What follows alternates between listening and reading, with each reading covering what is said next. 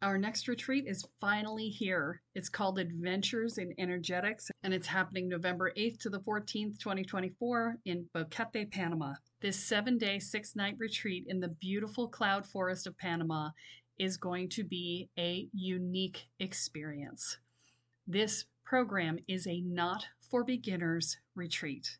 And what I mean by that is you will actually have to fill out an application before you will be accepted to be able to register for the program, because we are going to be doing more advanced level energetics, and I need to make sure that everybody who comes is actually ready for the work. We will be doing a Kundalini awakening. We will be doing group visioning process called a spiritual canoe. We will be doing daily presence practices and working on expanding our energy. We will be doing daily rituals. This process will be related to specifically the people who are there, because in addition to filling out the questionnaire about what your experience is, you're also going to ask for what it is that you'd like to learn.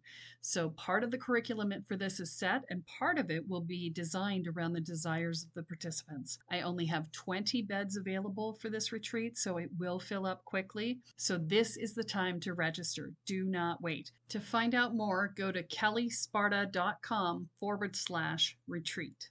I look forward to seeing you there. Another blood red sunset and yet another moon phase, and still another 100 miles to my next resting place. Driving down the road, eyes on the horizon. Within my car, I'm all alone, but feeling good and feeling strong, knowing that this path I'm on brings me to myself. I'm driving. Hey now all, this is the Spirit Doctor, Kelly Sparta, and you are listening to Spirit Sherpa, the show that helps and encourages you on your journey to unlock your magic mojo. Joey C is on vacation, but with me again is Jihung Padma. She was with us for the Reclaim the Power of Ritual Healing episode, which was episode 159. So if you missed that one, go back and check it out. You're going to love it. And today she agreed to come back and talk with us about Mahayana Buddhism as part of our Spiritual Path series. Thank you so much for coming back, Jihung. Thank you. The pleasure is mine. So for those who did not hear the original episode, why don't you give us just a brief background of who you are and why I have asked you to talk about Buddhism? Well, I've been a Buddhist chaplain for over 20 years, and my research in Buddhism and healing has spanned about 10 years. My book, Field of Blessings, Ritual and Consciousness in the Work of Buddhist Healers, came out this year. And I recently taught a workshop based on this material at Omega Institute. There's another retreat that's coming up this month. So just a little bit of a badass in the realm of Buddhism. Yeah. But that's why we had you on, that because you were so wonderful last time. So I'm really looking forward to the conversation. If you were to describe Mahayana Buddhism, and let's start there. There's Buddhism, and then there's Mahayana Buddhism. So Mahayana Buddhism came into being around the 1st century Common Era. One of the founders of the Mahayana movement, since it was really a movement in the beginning, it wasn't a separate vehicle. One of the core philosophers that brought that about was the great Nagarjuna. And Nagarjuna came up with the doctrine of shunyata, or emptiness. You know, that understanding that even the Buddhist teaching is ultimately empty of inherent reality. Any idea that we hold is like a stake in the ground to which a donkey could be tied for 10,000 years. So that emptiness means, first of all, everything is impermanent, and then also everything is coming into being together. It's empty of an independent, permanent self. Everything exists in relationship. So in Mahayana Buddhism, we have this image of Indra's net. If we imagine a net with the horizontal threads representing time, the vertical threads representing space, where each of those threads is meeting, there's a crystal which reflects not only every other crystal, but every reflection. of every other crystal. So just in that way, we're always coming into being together. We're composed of these reflections of each other. So that's inherently good news because it frees us from the kind of loneliness and the isolation of thinking that we have to do things on our own. It can be a great relief to realize we're never separate from each other or the world. Wow. So I didn't say anything because I'm like, my brain is trying to go. When you said any idea we hold is a stake in the ground that a donkey could be tied to for 10,000 years, I'm like, I had to think about that. I'm like, I'm still thinking about that right now. I'm like, wow, yeah, because that's so true, right? It's every idea we hold stakes us into this reality that isn't reality, right? And it's that piece that, you know, I was having this conversation this weekend with I just came back from the Soul Treat weekend, and I was having this conversation about the nature of magic, and I said, you know, I'm absolutely certain at my current level of energetic awareness and adeptness that I could pull up energy and form something physical out of nothingness if I could just let go of my belief that it can't be done. Right. I absolutely have the energetic ability to do it. My brain's too attached to reality. And so this is a really great conversation for right now. And then Indra's net. Net. I knew I said that wrong. I'm spider girl, so, you know, everything's webs in my head. Yeah, the intersection of space and time and the reflection piece is an interesting format to think about these things in. Now, how does this version of Buddhism differ from traditional Buddhism? Well, within Theravadan Buddhism, we could say some of these ideas were already inherently there through the law of what's called Paticca Samuppada, which means cause and effect. Paticca Samuppada is a kind of core understanding of, we could say, karma. Like when this arises, that arises. When this comes to be, that comes to be. When this ceases to exist, that ceases. Beyond that, now through this shunyata, emptiness, we see that even the Dharma, you know, even the Buddhist teachings is also inherently empty. That was the question that Nagarjuna was trying to answer. You know, is the Dharma also inherently empty? Yes. And so the Heart Sutra and other Mahayana philosophers have kind of elaborated on that. Another core piece of differentiation was the doctrine of skillful means, or upaya. And that understanding is that the Buddha taught the Four Noble Truths 4 quadrillion different ways so that everyone could hear them in the way they were best suited to. And so that means that we're not tied to the historical image or the historical text, but we can stay open to it as the Buddhism continues to be revealed and continues to evolve. Okay, so there's no like attachment to like in Christianity, the Bible is the Word of God, right? Yeah. And so in Buddhism, it's more about being present to what is and going with the tenets as tenets that you learn and use as a jumping off point. Is that what I'm hearing? You could say that within Mahayana Buddhism, the Buddha is still speaking. Ah, okay. There you go. I love that. That's a really beautiful way of putting that.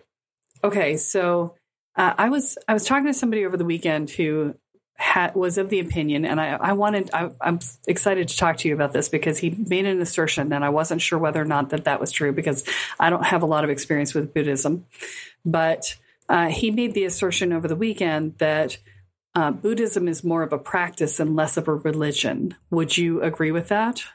I can make the argument in either direction. This is actually a hot topic within Buddhist studies.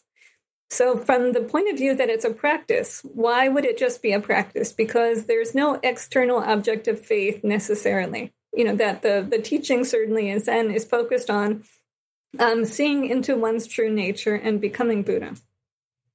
On the other hand, it's true that people in many times and cultures have practiced Buddhism as if it were a religion, so that there is an understanding that one is praying to Buddha, or that there are these, sometimes in Tibetan Buddhism, they'll refer to the bodhisattvas as deities, which is not deity with a capital D, but really representing a kind of sacred archetype. And so in that case, it does seem that there is a kind of external object, although ultimately that external object is dissolved back into the emptiness of space, the emptiness of capital M, mind. Okay. And for our listeners who don't know what a bodhisattva is, would you define that for them? A bodhisattva is an archetype of compassion.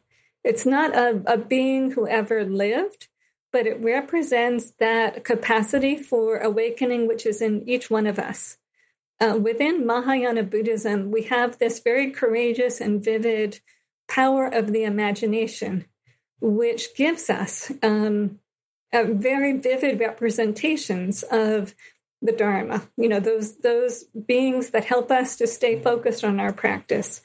In some other systems, they might be classified as apsaras, or and that's helping spirits. Okay. Right. Apsaras in Theravada Buddhism or Hinduism are helpful spirits that have great freedom of movement and take many forms.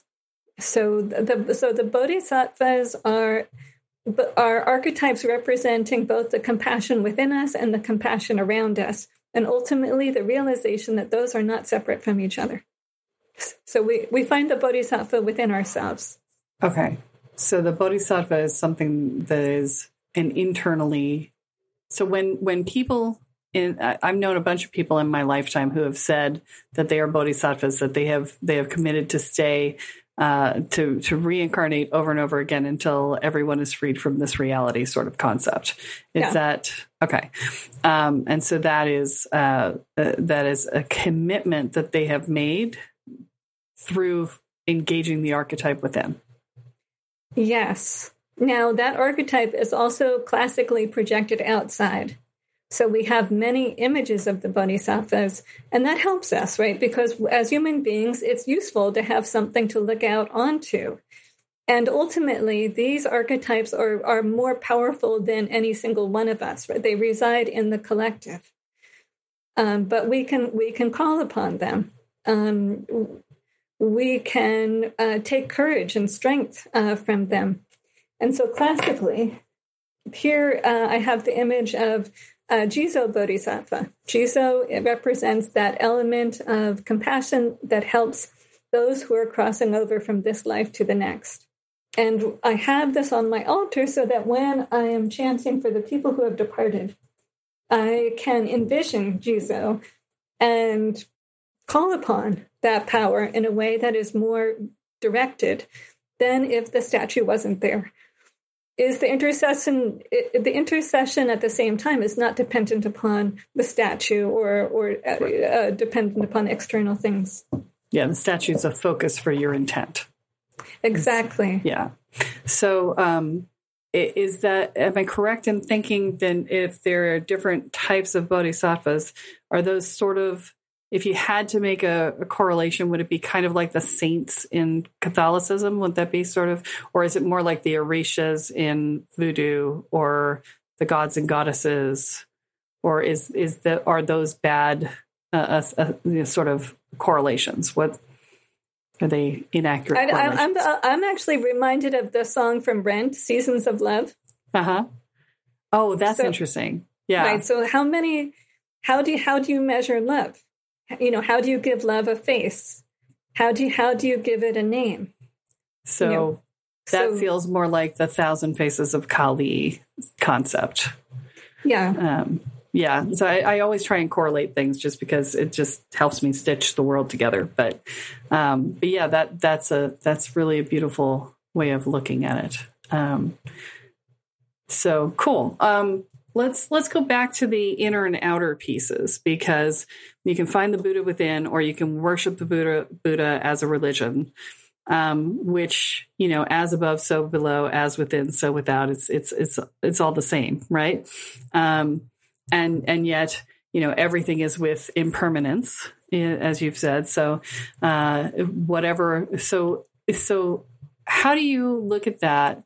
If everything is impermanent and we're doing as within, so without, and you said, well, the Buddha is impermanent, and so the outer world is impermanent. Are we also impermanent? We are also impermanent. That is definitely a truth. So what's the point? Well, I would say the point is, what do we do with this precious time that we have? One time last spring, when I was in San Diego, I had this precious Uber driver when I was coming out of, a Kaiser Permanente. And so we're talking about impermanence. That's funny. Yeah. So this Uber driver, the first thing he asks me is, what do you think human beings' job is? And I said, how can I help you? And he said, that's not the job. And then he went on to explain what he meant. He said, it's like we're all on this train. The train is one way. We can't get off the train and we can't change the destination. All we can do is make the best of the journey that we have. When the train is finished, we can't take anything with us. He said, even if we memorize the Quran or some other holy scripture, there's no guarantee we're going to remember that when we're passed. So then what will we do with the quality of time that we have? That's our playground. That's our secret space. Within Buddhism, when we die, what is the belief? What's the idea there? Do we cease to exist? Do we come back in a different form? That's a beautiful question. And first of all, I'll give you a Zen answer. So sometime someone asked the Zen master, what happens when I die? And the Zen master said, I don't know. The student said, but you're a Zen master. And the Zen master said, yes, but I'm not a dead Zen master. So ultimately, we are very pragmatic and empirical and basing things on direct experience in Zen. So what happens when you die? I don't know. However, at the same time, within Tibetan Buddhism, there is a kind of map, which suggests that when we die, the mind opens up, the consciousness opens up in this really rare way, and we are having a kind of life review upon which we see, all the things, the beautiful things, the challenging things.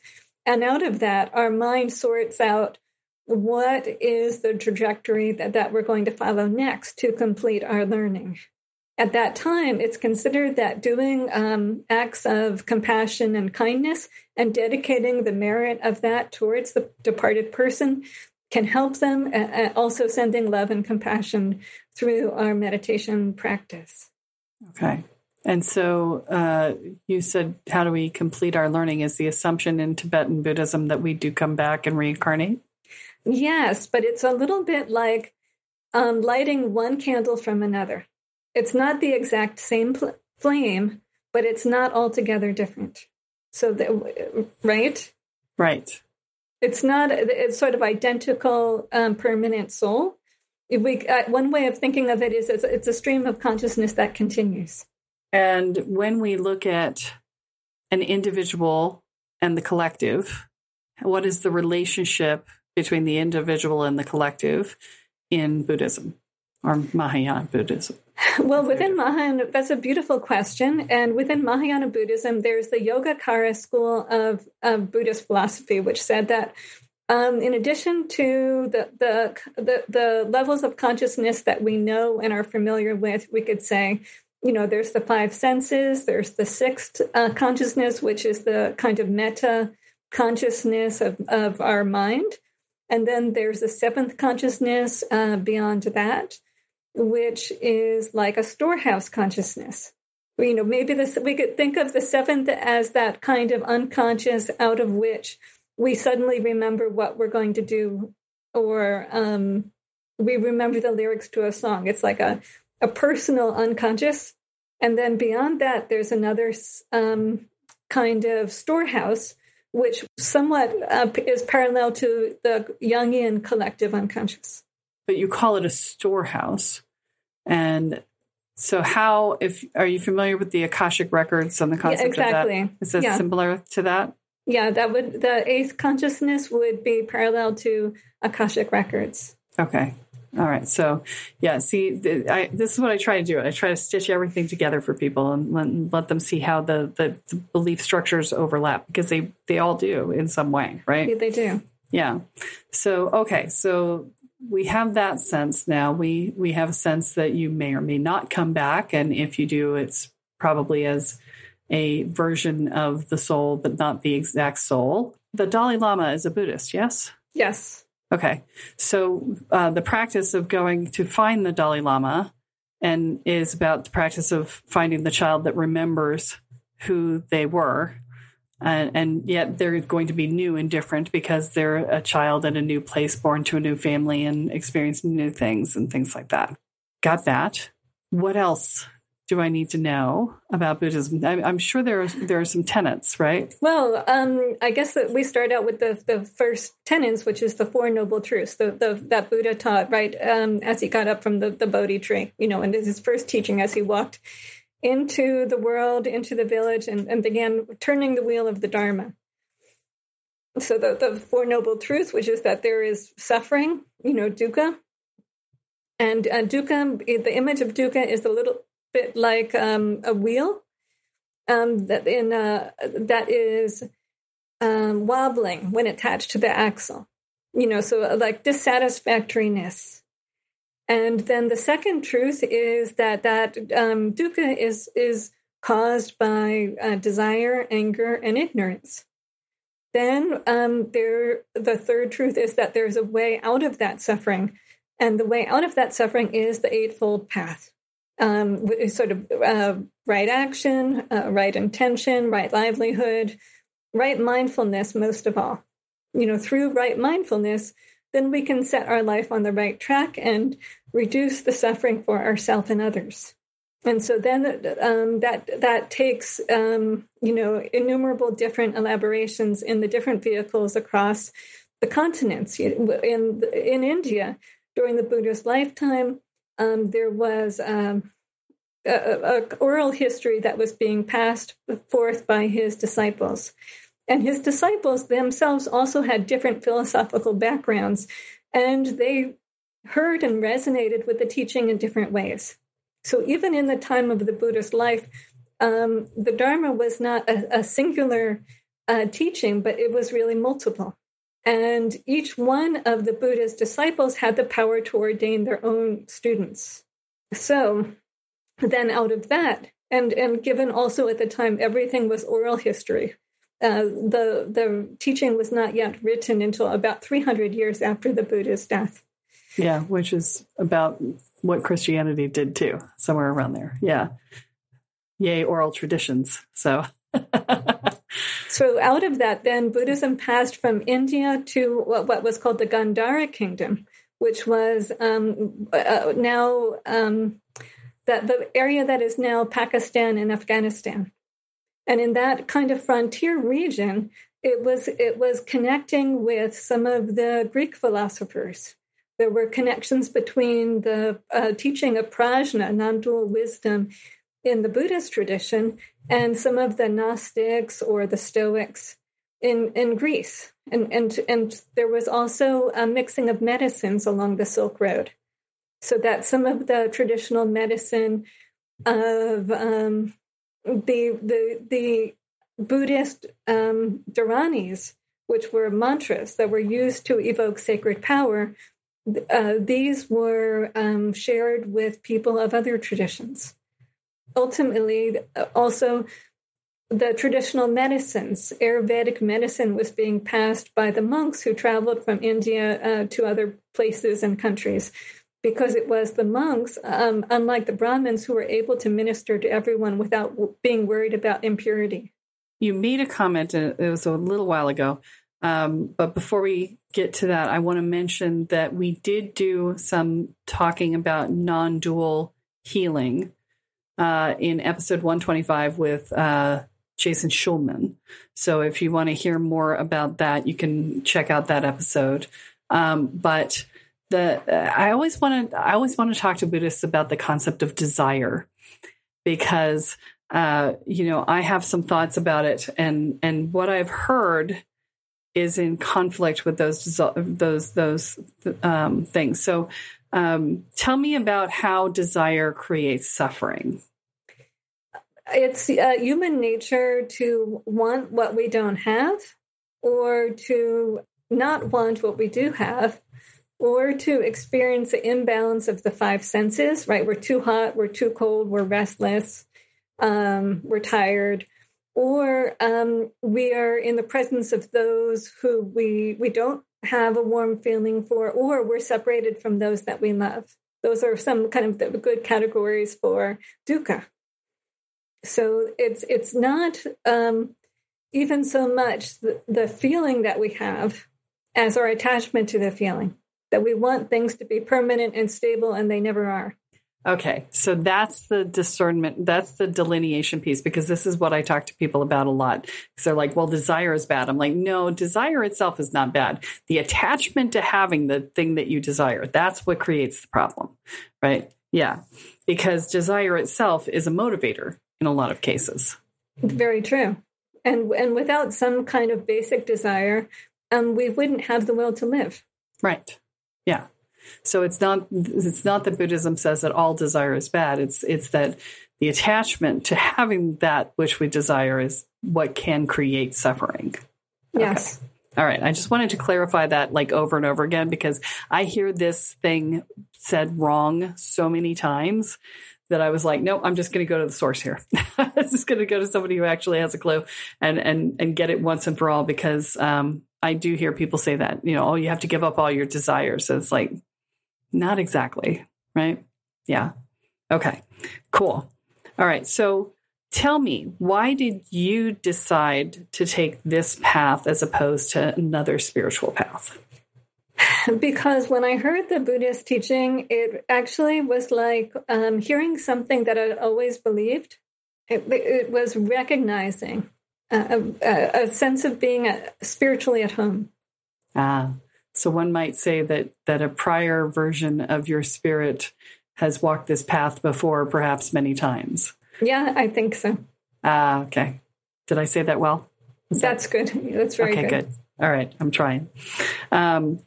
So that's a beautiful thing. And, I can relate to that because, shamanism and ritual and things, the work that I do now is, again, I had a similar experience where it just showed up and it was like, oh yeah, I know this. I intuitively understand this. There's a lot that I learned, but there's a lot more that I didn't learn and I just knew. Right. Right. Yeah.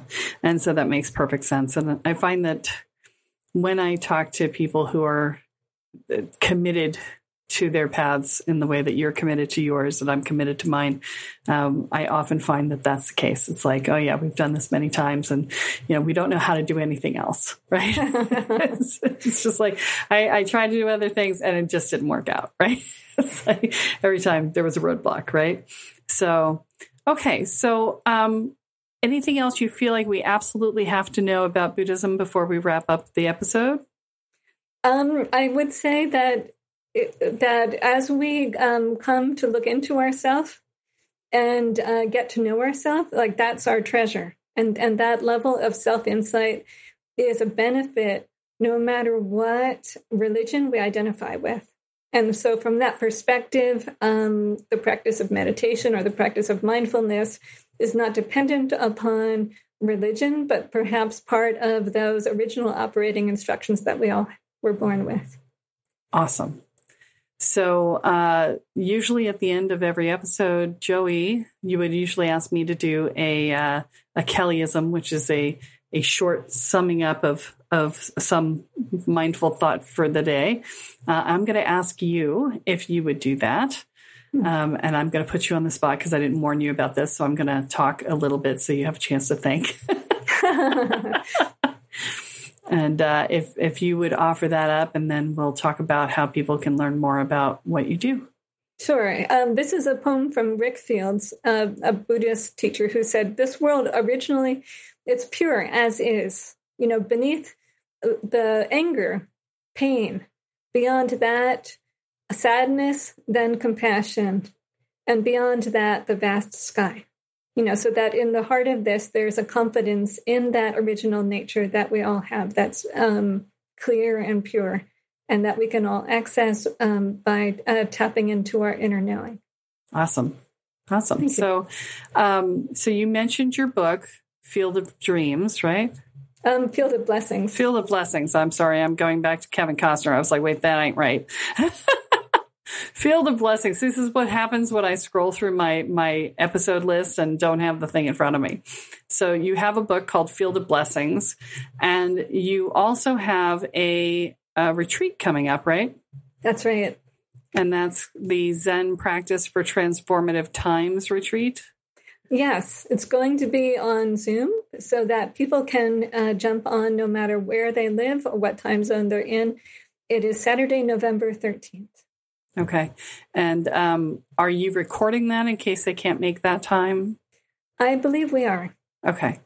And so they can find out more information. I've put a Zoom link or a Bitly link rather in the show notes for y'all if you want to sign in for that.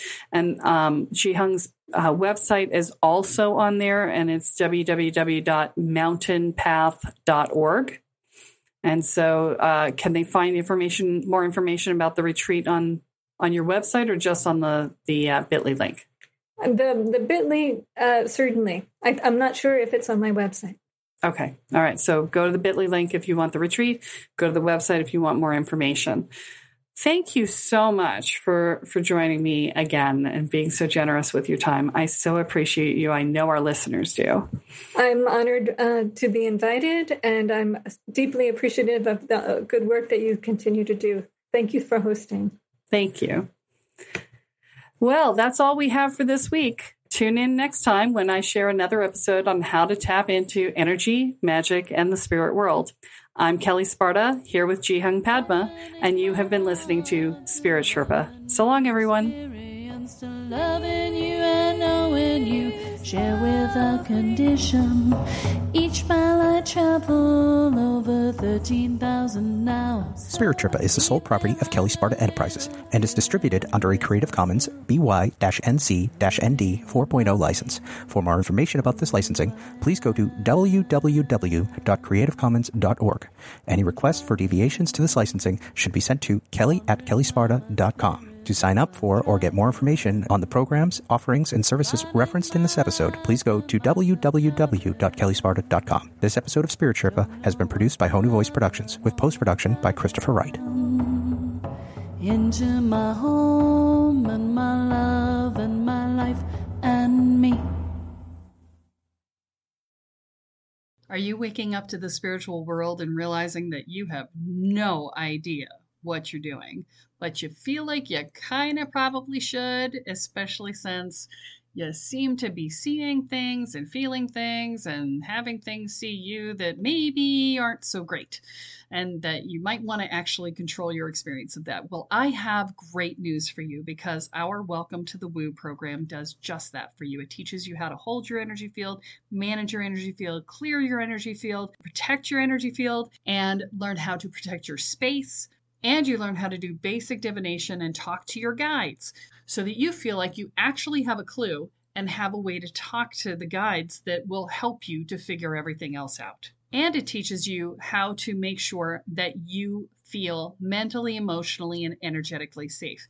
That means that we also deal with things like fear and anxiety and worry and dread and self-doubt and inner and outer judgments. And we help you build a foundation of self-support and courage. All of these things together create a solid sense of safety in your own life. They will reduce your stress levels in half, guaranteed. So visit the website at kellysparta.com and find out more about the Welcome to the Woo program. Your future awaits.